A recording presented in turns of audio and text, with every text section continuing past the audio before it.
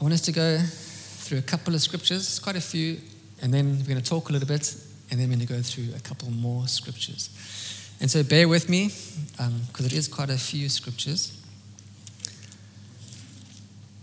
And we'll probably go through the first set quite quickly, but that's why we're here, to hear the word, right? Not to hear the opinion of man. And so the first one is in Genesis chapter 18, verse 14. You can just follow me if you want. It says this: is anything too hard for the Lord? Say it again. Is anything too hard for the Lord? And then we go to Job. Right, whoever preaches from Job. Job 42. Verse 2. I know that you can do all things, and that no purpose of yours can be thwarted. I read again. I know that you can do all things. We go along to Jeremiah chapter 32. Verse 17, it says this: Ah, Lord God, it is you who made the heavens and the earth by your great power and by your outstretched arm. And it says, nothing is too hard for you. Verse 27, the Lord responds, behold, I am the Lord, the God of all flesh. Is anything too hard for me? Let's go to the New Testament, Luke chapter 1, verse 37.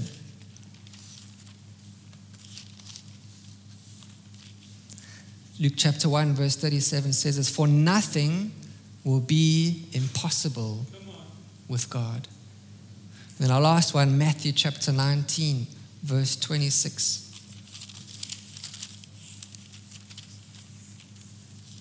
Matthew chapter 19, verse 26. Here we see it again. But Jesus looked at them and said, with man this is impossible, but with God all things are possible. And so what I want us to see, that there's a current theme throughout the Bible, from old to new, from Genesis even through to Revelation, that God is a God of the impossible. That there is nothing too hard for him.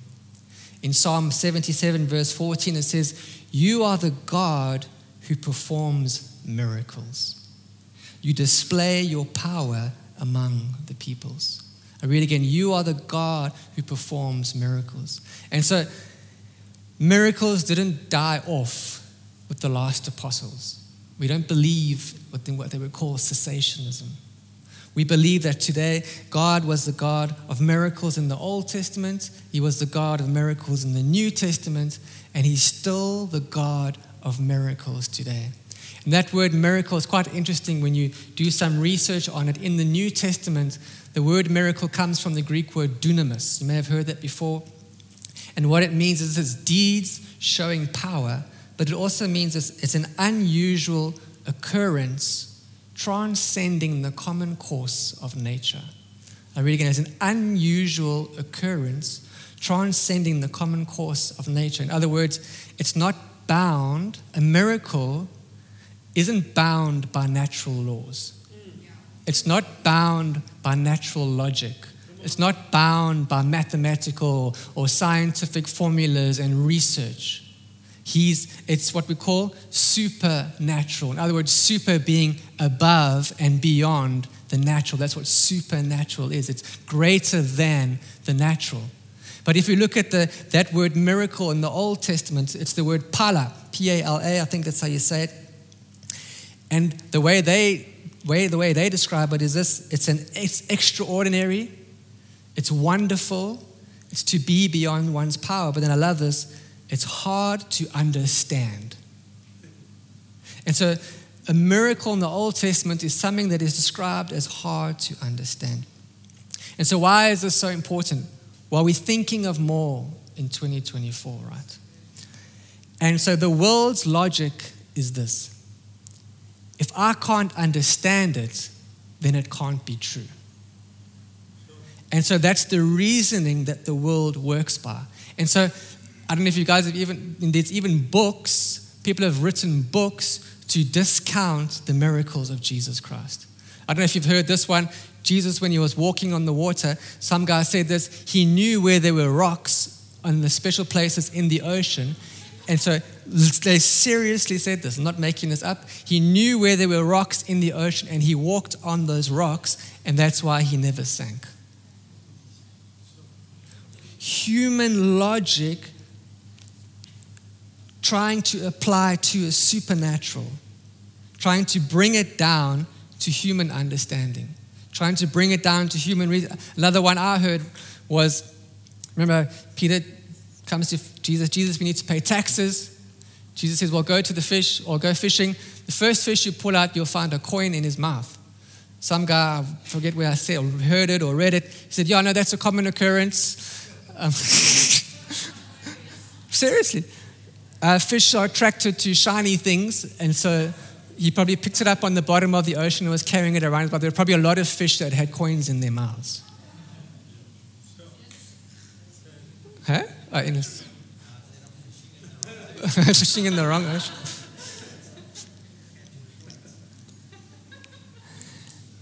And so we approach 24, thinking of more, right?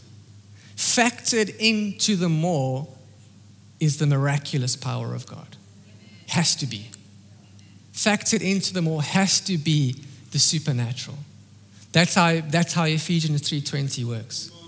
Ephesians 3:20 is supernatural. He is able to do exceedingly abundantly above all that I could ask or think or imagine. Quite interestingly, that word able is the same word dunamis. And so he introduces himself and says, I have power. Before he even tells you what he can do, he tells you that he has power to do it. He says, I am able. He is able. He has power to perform what I'm about to say.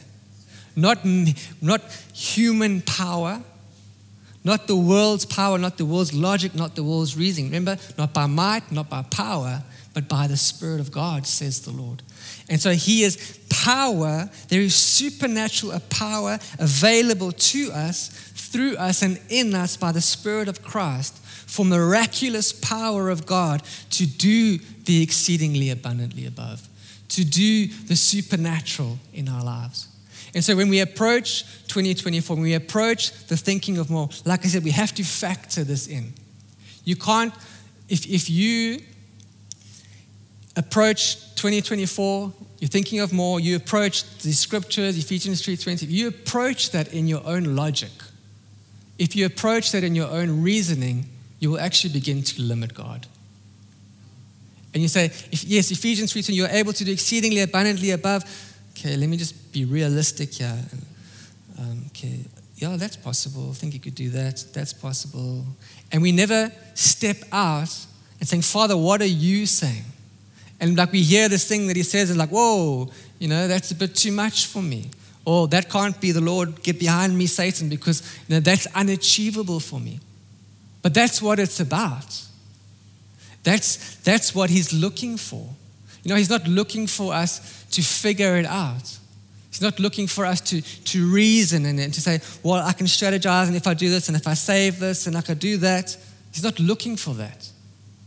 All he's looking for us is to believe. He's looking for faith, and he's looking for obedience to follow that. And so this factor, for lack of a better word, that he is the God of the impossible, that he is the God of miracles. Bring that in to your 2024. Bring that in to your more. Bring that in to your, we were talking about thinking of more, right? Bring that in to your thinking. I don't know when was the last time you saw a miracle, but he is still the God of miracles. Josh and I before we came out of the green room, we were talking about miracles, talking about supernatural healings. He was talking about how he was at Addington, and there was a guy who was just like a hectic, and I'm selling all his testimonies. He's got none for pillars of truth now. That's what he does. He tells stories. So he was saying like how he went to Addington. There was this guy sitting by the window, open window, no shirt, and everyone's like fanning him because his fever was just like skyrocketing through the roof. And they couldn't bring his fever down. They had all these thermometers in his mouth. And so Joshua walks up to the guy And he's reminded of the story of Jesus, of Peter's mother-in-law. It says, and Jesus rebuked the fever, and the fever went. So Joshua was like, this is what you're telling me. So he went and he says, fever, I rebuke you in Jesus' name.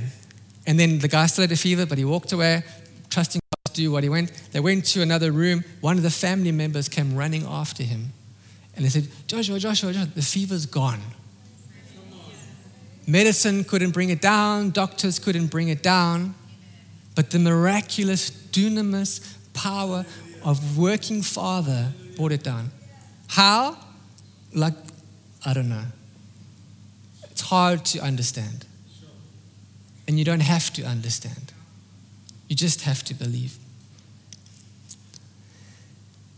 And so we can start out our walk with the Lord. We can start out this year in 2024, trusting God for the miraculous. And we see things. We see the healings. We see the testimonies of provision. We see the testimonies of His faithfulness. But it's very easy to forget what He has done. How many of you have ever been in a situation where you needed a miracle? You needed a breakthrough from God, whether it was a financial miracle or a healing miracle, and He came through just like absolutely amazing. He showed His strong hand, and then a couple of months later, you were back in the same predicament, yet anxious and stressing, not realizing that what He did before, He can do again. Until He does it again. Then you're like, oh yes, that's right. You do it all the time. And so when we're in the moment, we forget that He's a God of miracles. And so what I want us to just almost ingrain in our minds this evening is that He is the God of miracles. The Bible says He was, He is, and He will be. His nature is unchanging. He's the God of miracles then, He's the God of miracles now. He's the God of the impossible then, and He's the God of the impossible now. And so what we're going to do is, just very simply, is I'm going to read stories. Well, not even stories, that's the wrong word. Read testimonies of the miracles of God throughout Scripture to stir your faith and to remind you that nothing is impossible for Him. And for me, we could just literally be here the whole night reading miracles from the Bible. But we can't do that. So there's a few that I've selected. And the ones I've selected for me, they don't make sense. They don't comprehend. And the reason why we're choosing those ones is because maybe you're sitting here tonight, maybe you're trusting God for big things and you can't figure it out. Again, I want to say to you, you don't have to figure it out. You don't have to understand. He just does it because that's who He is. And so the first one that we're going to read is in Exodus chapter 14. We know this one really well. Exodus chapter 14, verse 13 to 29.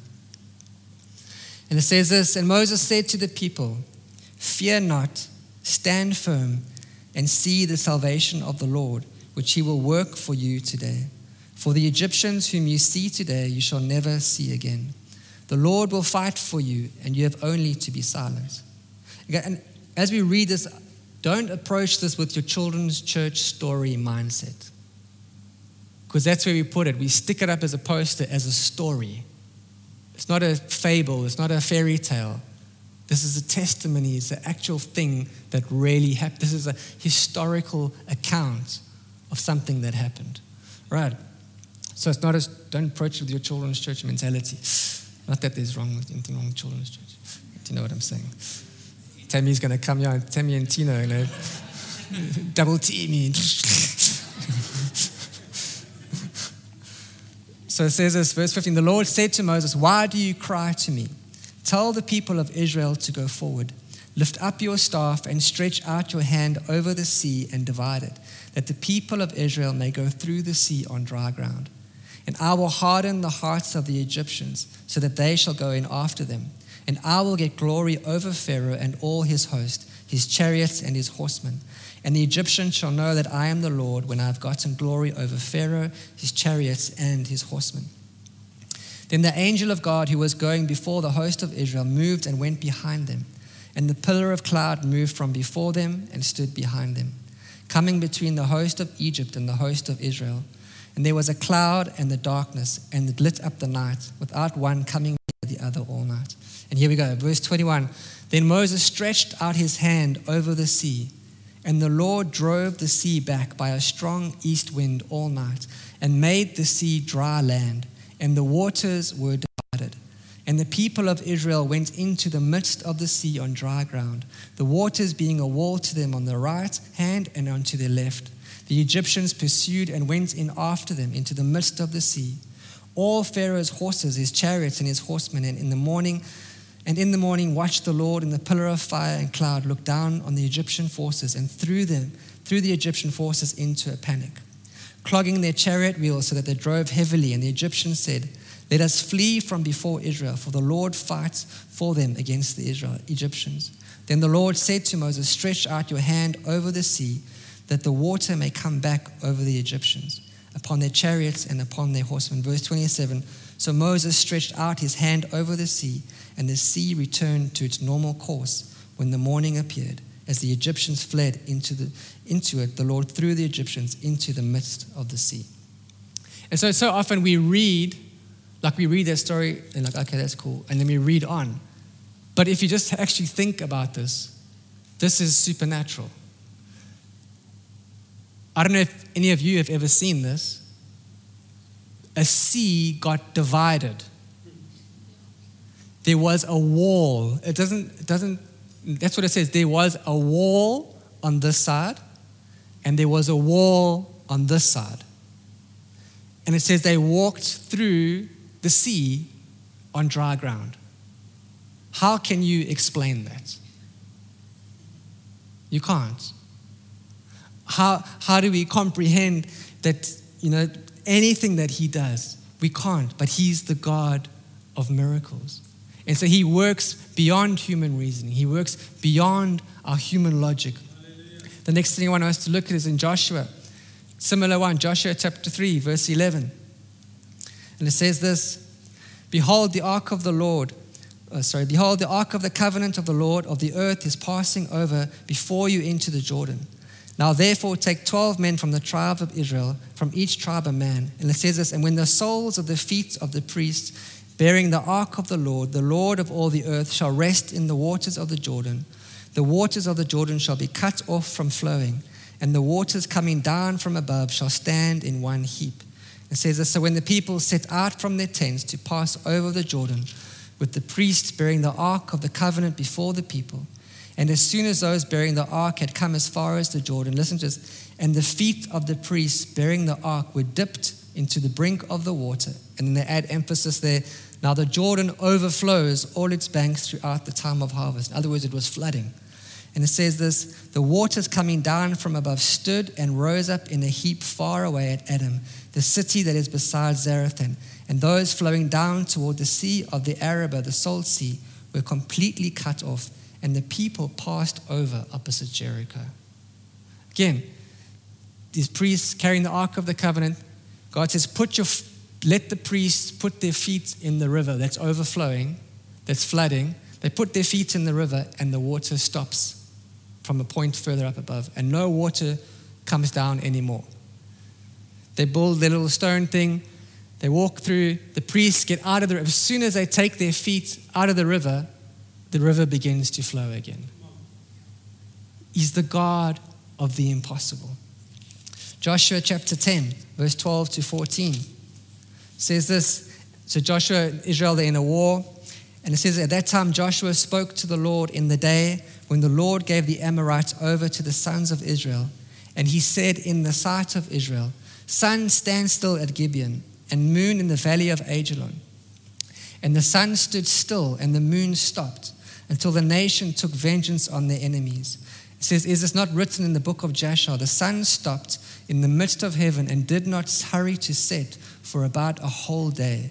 There has been no day like it before or since, when the Lord heeded the voice of the man, for the Lord fought for Israel.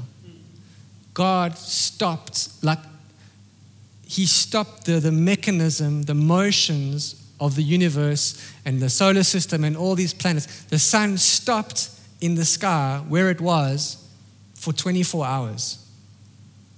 And when Israel had finished the battle, he said, okay, sun, now you can carry on. And then it went, and then it set. But he stops. He is fully in control over all creation, whether it's rivers or suns or seas or sands. All these things bow to the Creator. And so even the sun obeys him. He can stop the sun for Joshua. He can stop the sun for you. And that's like, me? Yes, you. All right, more miracles. Let's go to 2 Kings.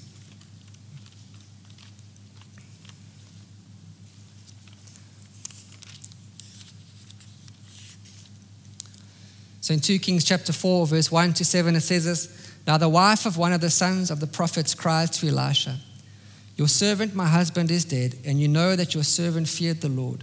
But the creditor has come to take my 2 children to be his slaves. And Elisha said to her, What shall I do for you? Tell me what you have in the house. And she said, Your servant has nothing in the house except a jar of oil. Then he said, Go outside, borrow vessels from all your neighbors, empty vessels and not too few. Then go in and shut the door behind yourself and your sons, and pour into all these vessels. And when one is full, set it aside. So she went from him and shut the door behind herself and her sons. And listen to this. And as she poured, they brought the vessels to her. When the vessels were full, she said to her son, Bring me another vessel. And he said to her, There is not another. And then the oil stopped flowing. She came and told the man of God, and he said, Go sell the oil and pay your debts, and you and your sons can live on the rest. And so what's happened there? She's got 1 jar of oil. It doesn't say how many jars of oil she borrowed, but the prophet said not too few. So otherwise she got quite a lot of other jars. And she takes 1 jar of oil and she fills, let's just say 50 other jars. She fills 50 jars with 1 jar. And when those jars are full, that's when the oil stops flowing out of the 1 jar that she has. It's like I said, it's like you can take out your calculator, like, okay, the law of averages minus the Newton's, whatever, and you can't figure it out. You can't compute it. You can't comprehend it. It's beyond logic. He's the God of the impossible. He is the God of miracles. You can take 1 pot of oil and make it into 50 pots of oil. It's just like, I really want us to think about these things. Because like I said, we read them, but we don't really absorb what's actually happening in this moment. It's like a magic trick. You look at the bottom of the jar, it's like, is there a hose pipe coming in? It's like, I don't know.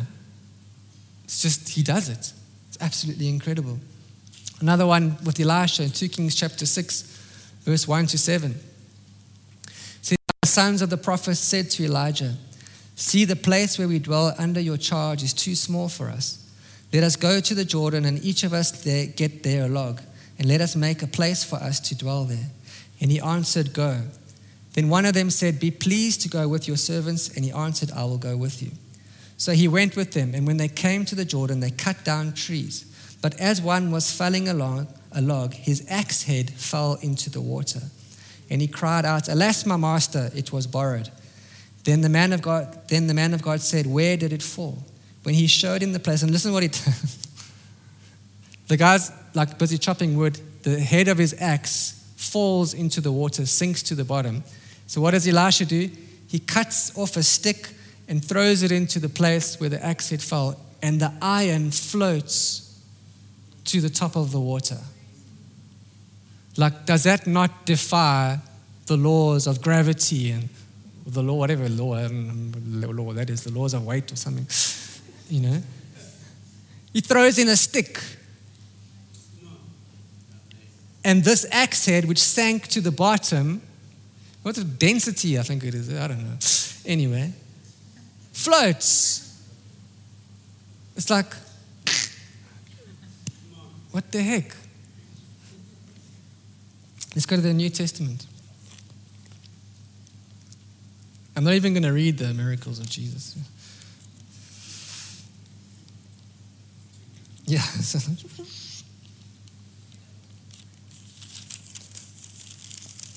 Acts chapter 5, verse 12 to 16. Try explain this one to me. It says, now many signs and wonders were regularly done among the people by the hands of the apostles, and they were all together in Solomon's portico.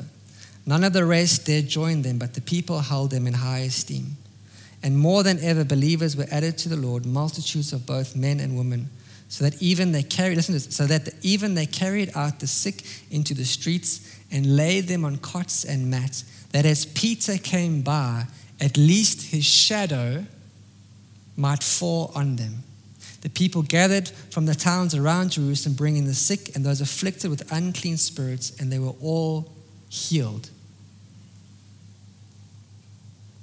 Like, there's my shadow, right? I walk past you and you're sick and my shadow touches you and you get healed. My shadow touches you and the demons come out. There's no substance in my shadow. It's like, I don't know. God of miracles. Acts chapter 8. Verse 35 to 40. Oh, this is a cool one. So this is a story of Philip. He's encountered what they call an Ethiopian eunuch. God told him to go to a certain road between Jerusalem and Gaza. And so he meets this guy in a chariot. And this guy's busy reading the book of Isaiah. Philip stops, begins to tell him what he's reading about, explains the book of Isaiah, baptizes him, and then this happens.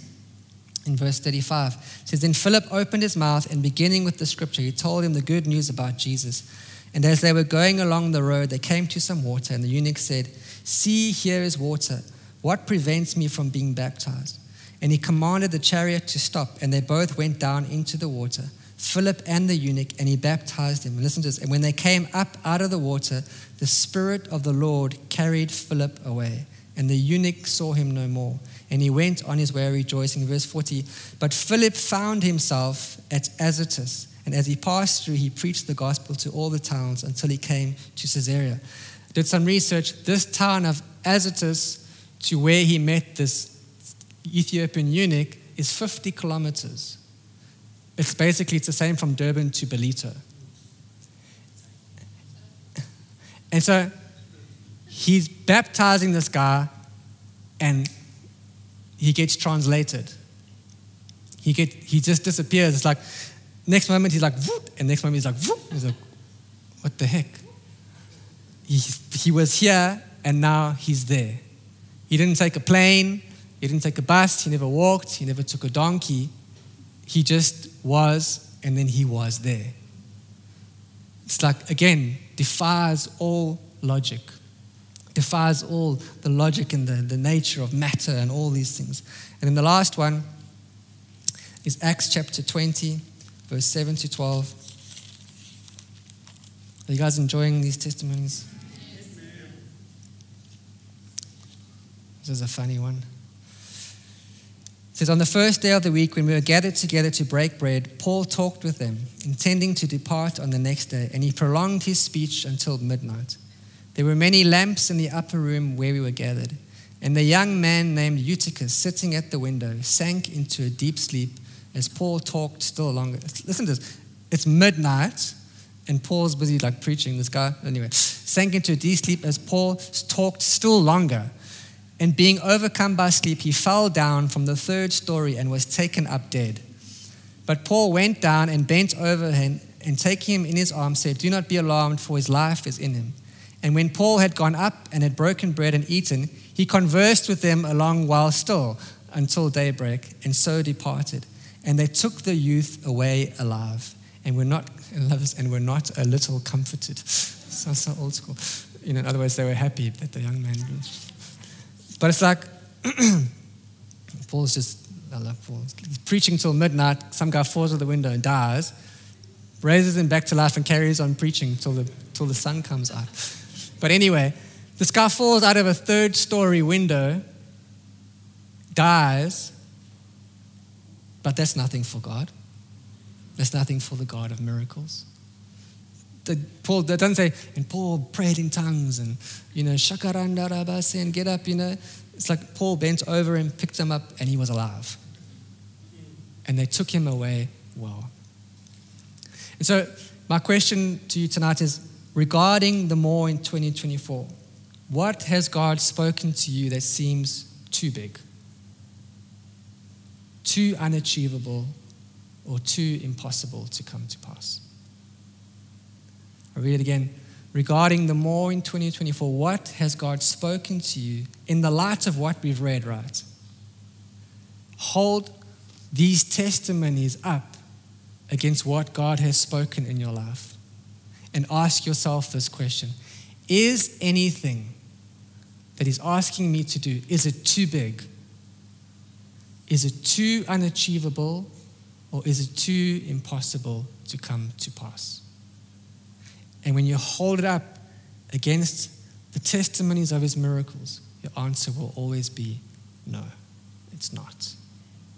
Your answer will always be, all things are possible for Him. And so that's why I say we need to remember the testimonies of His miracles. And so even sitting here tonight, you might be facing a situation. You might be trying to get around a mountain, trying to get around a giant. Equally so, take these testimonies of His miracle working power. Put them up against your mountain. Compare them like this. Compare them next to your giant. And tell me, is God not able tonight to provide for you? Is He not able tonight to heal you? Is He not able tonight to restore what was stolen from you? The answer is yes, He is. Because He's the God of miracles. He's the God of the impossible. Not just what we've read. He's not just the God of the miracles in the Old. He's not just the God of miracles in the New Testament. He's the God of miracles today. He's the same yesterday, today, and forever. And so, again, as we close, I encourage you, just thinking of more, right? Embed that in your thinking. Make that a part of that thinking process, that He is a God of the supernatural and that He is able. So Ephesians 3:20, I'll say it again. That's what it is. It's supernatural. He's able, He has the power, and He has the ability to do exceedingly, abundantly, above and beyond all that you ask or think or imagine, regardless of the situation. Whether it's an ocean that He needs to part, a river that He needs to stop, a piece of iron that needs to float in water, a jar that needs to be poured out, a body that needs to be raised from the dead, a shadow that needs to walk over you, whatever it is, He is able. Thank you, Lord. He is the God of miracles. He is the God of the impossible.